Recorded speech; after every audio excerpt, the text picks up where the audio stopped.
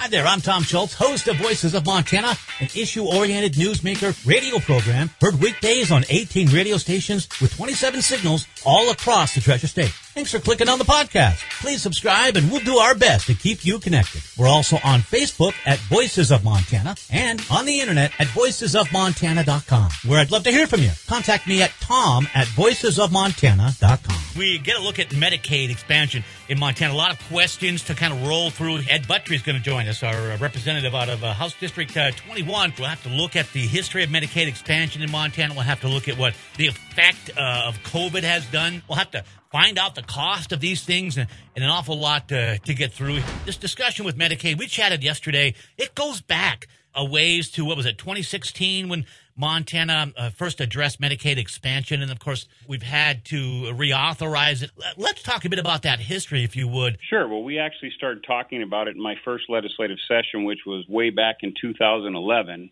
And this was due to the feds passing the ACA, the Affordable Care Act, in 2010, and then the court decision as to allowing states to decide whether they were going to individually decide whether to implement Medicaid expansion or not. So, I'm coming in the legislature in 2011. I'm a business guy, a small business owner with absolutely no health care experience.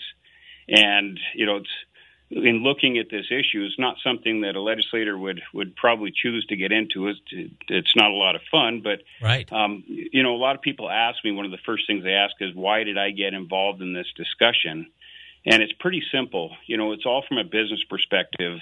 At that time, I was growing in electronics and other few types of businesses, and it was very obvious that the biggest issue that I was having was in finding and keeping a very dependable workforce. These businesses were in manufacturing and other service industries, and most of my need was for entry-level workers.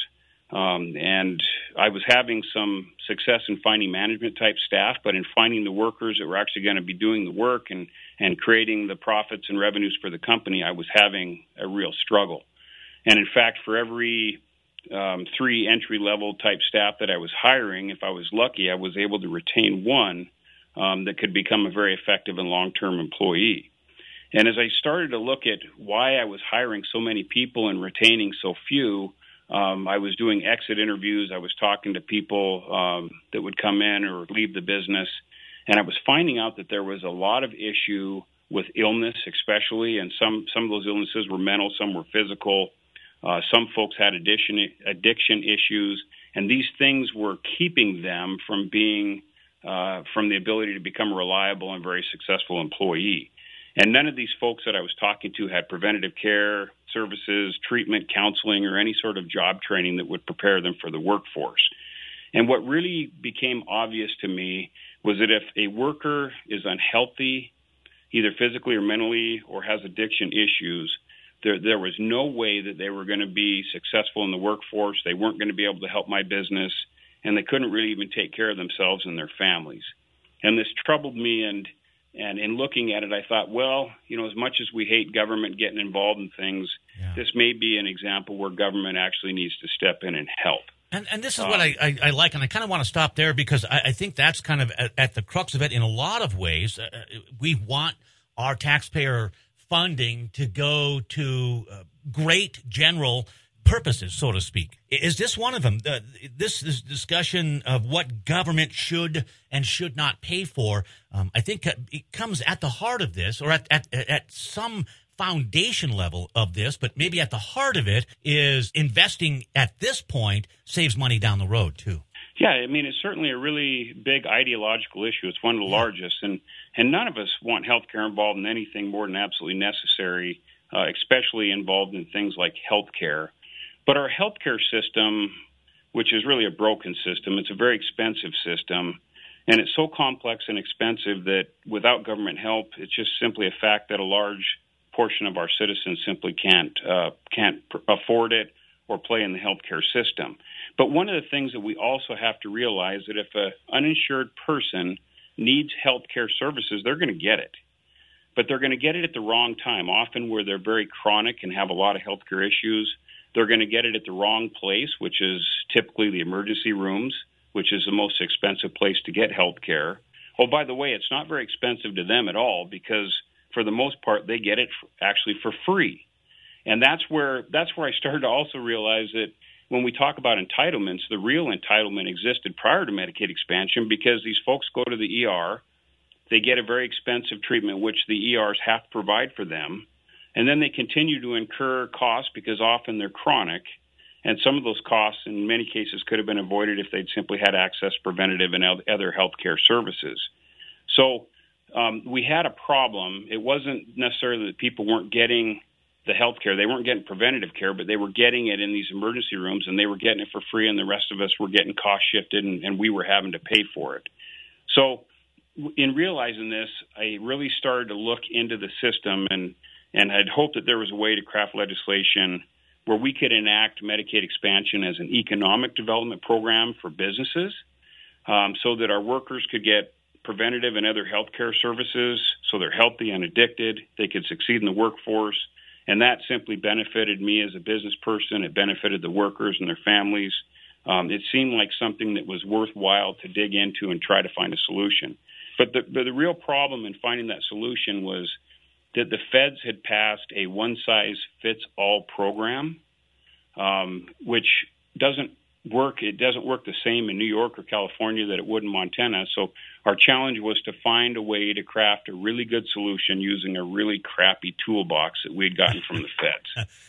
Hey, what we're and I appreciate that as well. Again, Representative Ed Buttry is with us, House District 21. It's north of Great Falls, Black Eagle area there. Also served in the Senate beginning in 2011. As we talk about Medicaid expansion here, and we have a little bit of track record to look back upon. So look back upon that. The goals that you were trying to reach. What were they, and were you successful? Yeah, there were 10 goals. As I started crafting the bill in the 2013 timeframe, trying to come up with a solution, there were 10 goals that I set initially, and I've carried those goals around with me for a lot of years. The goals were to increase the availability of high-quality health care in Montana, to provide greater value for the tax dollars spent on Montana Medicaid, all the different Medicaid programs, to set people and workers up on the road to financial independence, including being able to provide basic workforce and life skills to this population, to teach this population healthy lifestyle and financial behaviors, to encourage Montanans to take greater responsibility for their personal health care and economic prosperity, to treat mental illness and addictions while still treatable, to reduce cost shifting for unreimbursed health care costs to patients that have health insurance, because all that was being shifted to us, to provide a pathway out of poverty for the poor citizens, and to bring the massive amount of Montana money that's been paid and was being paid into the federal ACA system back to Montana. And then finally, I wanted to ensure that we created triggers in the laws so that if things were to change at the federal level, such as funding changes or program changes, that it would require the legislature to intervene, or the program would simply go away. And so we created this thing called the Montana Health and Economic Livelihood Partnership. Many folks know it as the HELP Act. It was Senate Bill 405. That was in 2015 session. And we created a bill to meet those 10 goals and also to measure how we'd done, and had a lot of good discussions, a lot of robust testimony and arguments in the legislative session, but we did end up passing that in 2015. And I remember the controversy surrounding that, but I also remember, in my mind, you're going to have passion, you're going to have emotion, a lot of things, but I think Montanans, and especially the legislature, had to really dig into it, had to look at these costs, had to look at where perhaps taxpayer money is well spent and where it's wasted in this system.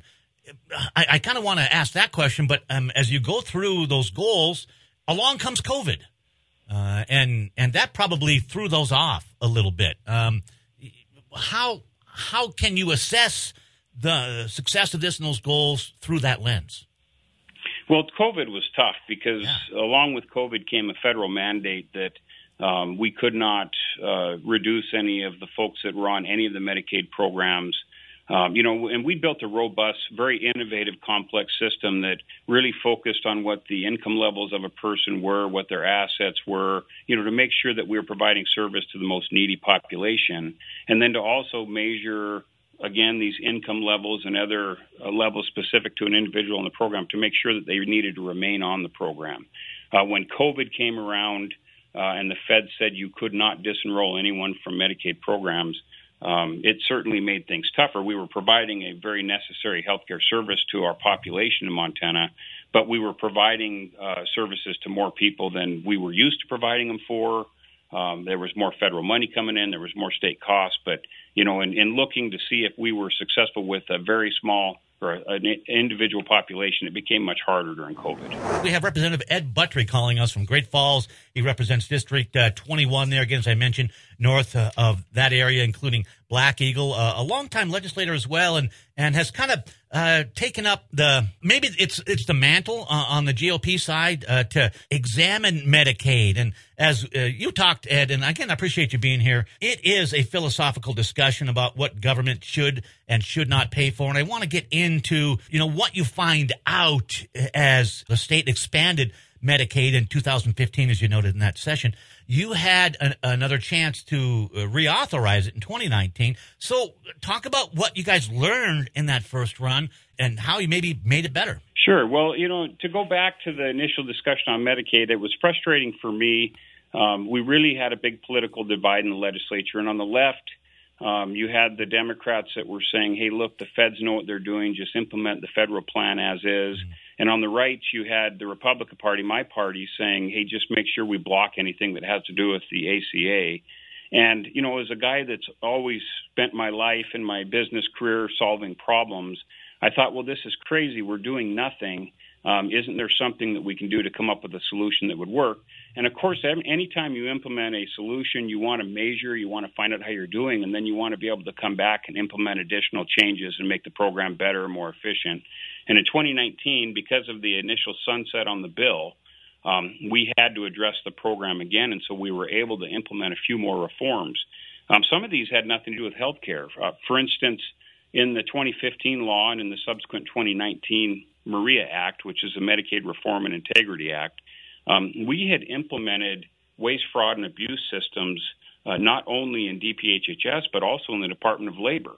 And we had found some pretty good successes, especially in Department of Labor, in making sure that we had the right people utilizing the state funding. And so we, in 2019, provided for additional waste, fraud, and abuse systems in DPHHS and implemented additional reforms in Department of Labor. We also implemented new programs for ensuring the right people were on it. We made more robust a system where we measure a person's income, where we checked for citizenship and residency requirements, which we had heard from our constituents was something that was of concern. We removed the statutory appropriation in Medicaid expansion. So in 2015, the program was funded just as a matter of law and didn't require legislative okay to fund every biennium. And we took that away because we wanted to make sure the legislature was looking at the program required by law every 2 years and making sure it was still good for Montana, at least from a budget perspective. So we implemented that where every 2 years legislature has to, in essence, approve or end the program. We provided for some additional work requirements and other things that require waivers from the Fed. And then in 2019, we put another sunset on, which continued the program until 30 June 2025. And so this is where the program sits today. And because of that new sunset we put on, we're again out educating, collecting data, reporting on how the program's doing, because we know we've got to come back in the next legislative session and make another decision. And how is it doing? I see a note here, $27 million in state budget savings noted from this expansion. Also, you say the federal government reimbursed Montana for 80 cents out of every dollar spent on Medicaid. I don't want to forget about the people we're helping, and I want to make sure we talk about that as well, those numbers. But let's get into the expense of this and where it makes sense. Sure, and you had said, we want to talk about who it's affecting. Yeah. So for folks that don't know who Medicaid expansion affects, it impacts adults in Montana that are between the ages of 19 and 64.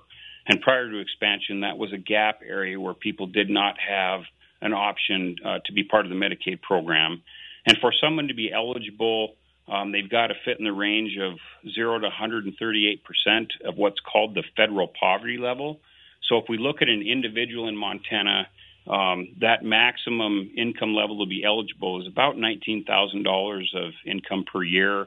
And then it goes up depending on how many family members are dependent. So for a family of three, that number raises to about $33,000 a year. As we've had the program go on and mature through the years, we've had enrollment of anywhere from 60,000 to around 120,000, which was in the COVID time frame, again, when we couldn't disenroll anyone. And we're now going through a reauthorization process to make sure that the income levels meet and people actually qualify for the program.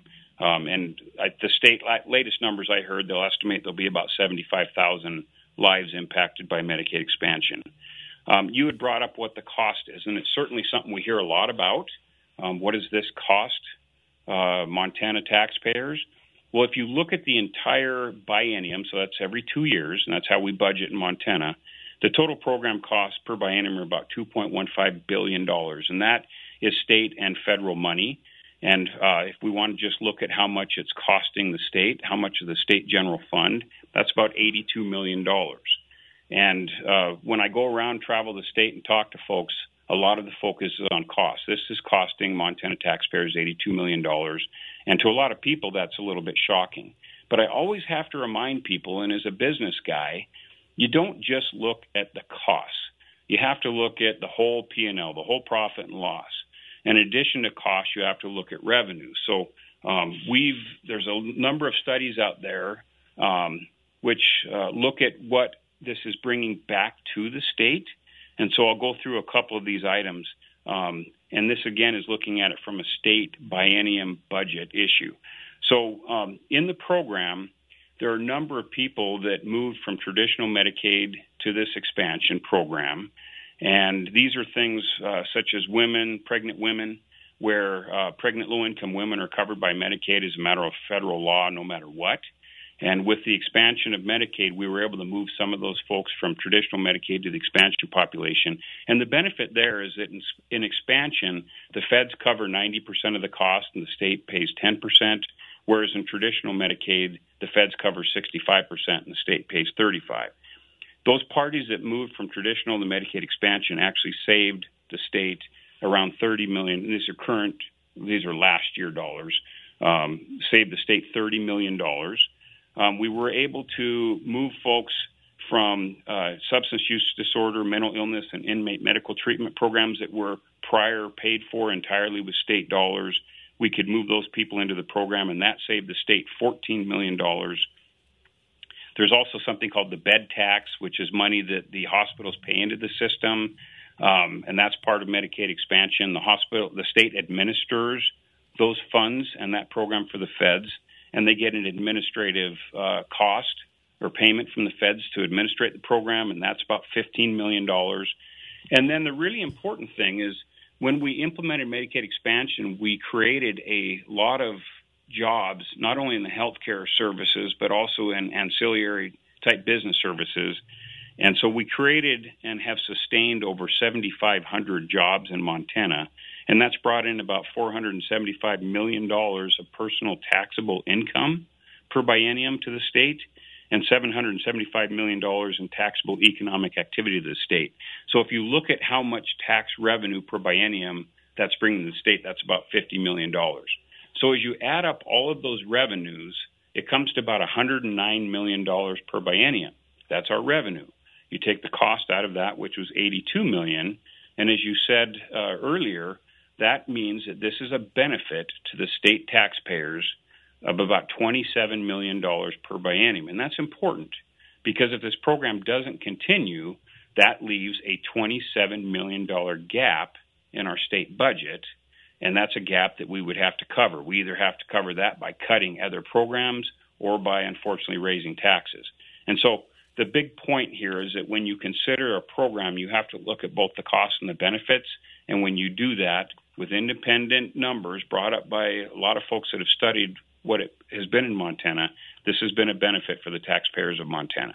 And I think and I appreciate that. Representative Ed Buttrey again with us here, House District 21, as we talk about Medicaid expansion. It'll need to be reauthorized again in this next session. I think a lot of people are beginning to understand the cost savings to the public when we look at better front-end care. And I like how you noted some of those goals as well, mental health and behavioral and lifestyle things. I think a lot of people have to take their own health care into their own hands, so to speak, and will be better off for that. So maybe address that, how this expansion program tries to encourage that, but what kind of services then are we paying for when it comes to Medicaid? Well, it's certainly healthcare services, but if you look back at the 2023 legislative session, there was a huge focus, and a lot of this came from the executive, from our governor, came from legislature. We know we have a critical need for behavioral health and substance abuse services. It is a real problem in Montana, and prior to Medicaid expansion, the total funding that the state was providing into behavioral health services was about $5 million.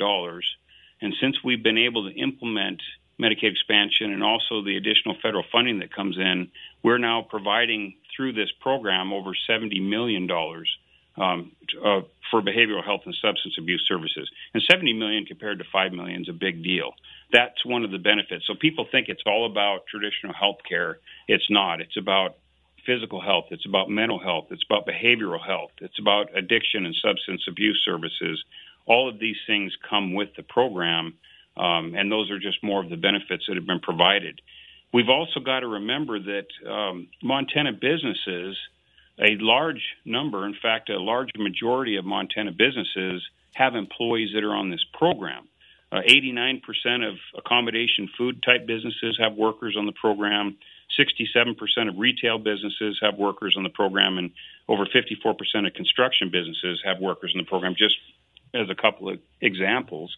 And when studies have been done to look at what the cost of providing health care to those employees if we didn't have expansion would be to those Montana businesses, these aren't state businesses, these are private Montana businesses, it has saved those businesses anywhere between, it's a big gap, but anywhere between $350 million and $950 million. And that's a big deal. And again, as I said in the beginning, I got involved with this because I'm a business guy.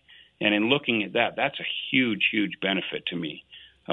We've also know that much of our state is rural, and it's awful nice when you live in a less populated area that you have access to healthcare services, and we do that in Montana through what's called critical access hospitals. Mm-hmm. And these hospitals have traditionally been in great financial distress. And at the point that we were looking at this program, there were many of those small community hospitals that were in real dire need, and maybe some of them that were looking to close their doors because they just were not financially viable. Since we've implemented the program and brought that additional funding to those hospitals, we've had zero closures in Montana, and that's something that not a lot of states can brag about. So when you look at the benefits to the state budget, you look at the benefits to the state, you look at benefits to businesses, to small communities, to people that now have access to this mental, physical, behavioral health programs, it is a pretty good deal, especially when you consider that it is a profit center for the state in the amount of $27 million. In looking at all the numbers totaled and all the benefits, state and private, for every dollar that we've put into the program, it's returned about $25 into the state. That seems to be a pretty good deal. Representative Ed Buttry is a Republican out of the Great Falls area, District 21. That's north of Great Falls, and has been serving in the legislature for a number of years. And as a businessman, had related his interest and then getting more and more involved in this, understanding the cost savings behind it, but also how it can help our patients, our mental health patients in particular, encouraging lifestyle changes. I very much appreciate, taking that holistic sort of approach when we look at healthcare reform, Representative. I want to get back on, as you noted going into the break here, some of those things that you did see improvement on, but there's misconceptions out there about that. And I also know that you noted our critical access. We're really pretty much frontier medicine in Montana. The expansion was very, very important for our rural hospitals, and I think that's what really kind of got it over the hump, so to speak. Yeah, I think so. That was a real concern when I started in the legislature, was the financial viability of our rural hospitals. If you live in Conrad or Ekalaka or Glendive or somewhere that has less population and you have healthcare needs, the last thing you want to do, especially in the wintertime, is to have to get in your car and drive 200 miles, 300 miles to get to a healthcare facility. That's just not realistic. It puts people in further peril and risk. And, and especially as we're looking to grow businesses, people that live in rural Montana want to have successful businesses and to have employees and to really be successful. Healthcare is a big part of the equation. So we needed to make sure that we were coming up with a system that would protect those rural hospitals.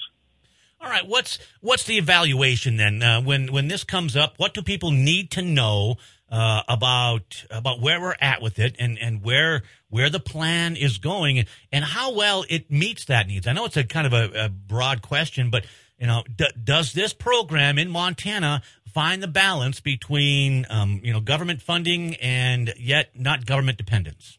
Yeah, that's the key. Is how do we take, like I said in the beginning, a really crappy one-size-fits-all toolbox from the feds and implement a program that is affordable for the state taxpayers, provides the benefit that our citizens need and our businesses need.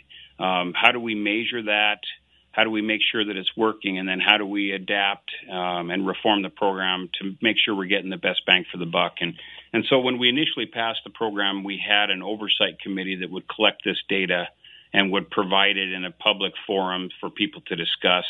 As the program continued, we found that organizations like the BBER, the Bureau of Business and Economic Research, and other entities that weren't involved with the legislature were actually collecting data on the program and on the users of the program, and we're getting really good data. So we decided at that point we didn't need the oversight committee anymore, but that we were going to utilize these third-party evaluators to figure out how the program is doing, what it costs and benefits were to the state and to the users. And we monitor that pretty closely.